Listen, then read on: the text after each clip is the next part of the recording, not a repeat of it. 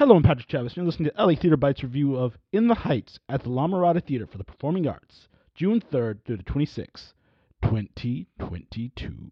Before Hamilton, Lin-Manuel Miranda penned In the Heights, a musical that garnered praise in 2008 and won the Tony Award for Best Musical. Under the skillful direction of Benjamin Perez, the La Mirada Theater for the Performing Arts created a stage masterpiece with their latest offering. It's one of the best shows I've seen from this theater company, and it's one of the best theater shows I've ever seen. This show has everything: heart, soul, incredible music. Currently, it's the best show of the year.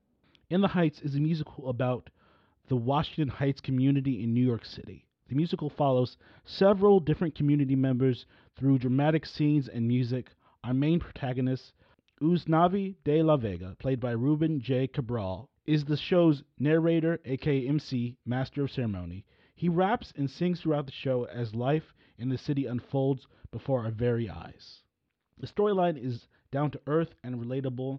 We aren't talking about watching spaceships or astral projections. In the Heights is a show about real people working a job on the corner and being shy around the girl you like.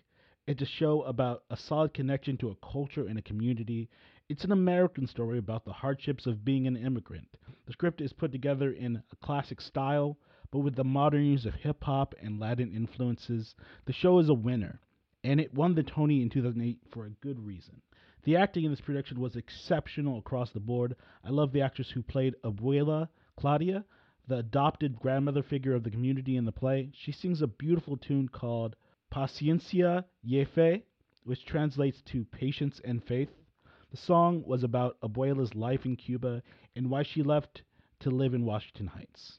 Peragua is a cute, simple song delivered incredibly well by Kevin Solis, who plays the Peragua guy. A Peragua is a Puerto Rican shaved ice treat, nice to have on a hot day. The casting was spot on. The chemistry between Vanessa, played by Claudia Moulet, and Uznavi was undeniable. If you're going to do this show, you have to get that right.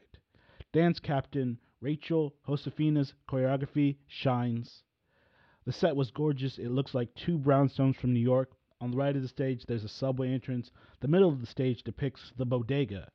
It's been years since I've been back to New York, but I remember my time near the area around the cloisters.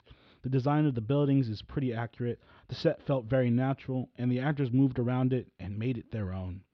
In the Heights is a touching and heartfelt piece. This production tells a story at such a high level of professionalism that I'm at a loss for words. It's a masterpiece.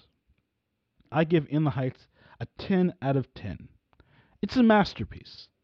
Thank you for listening.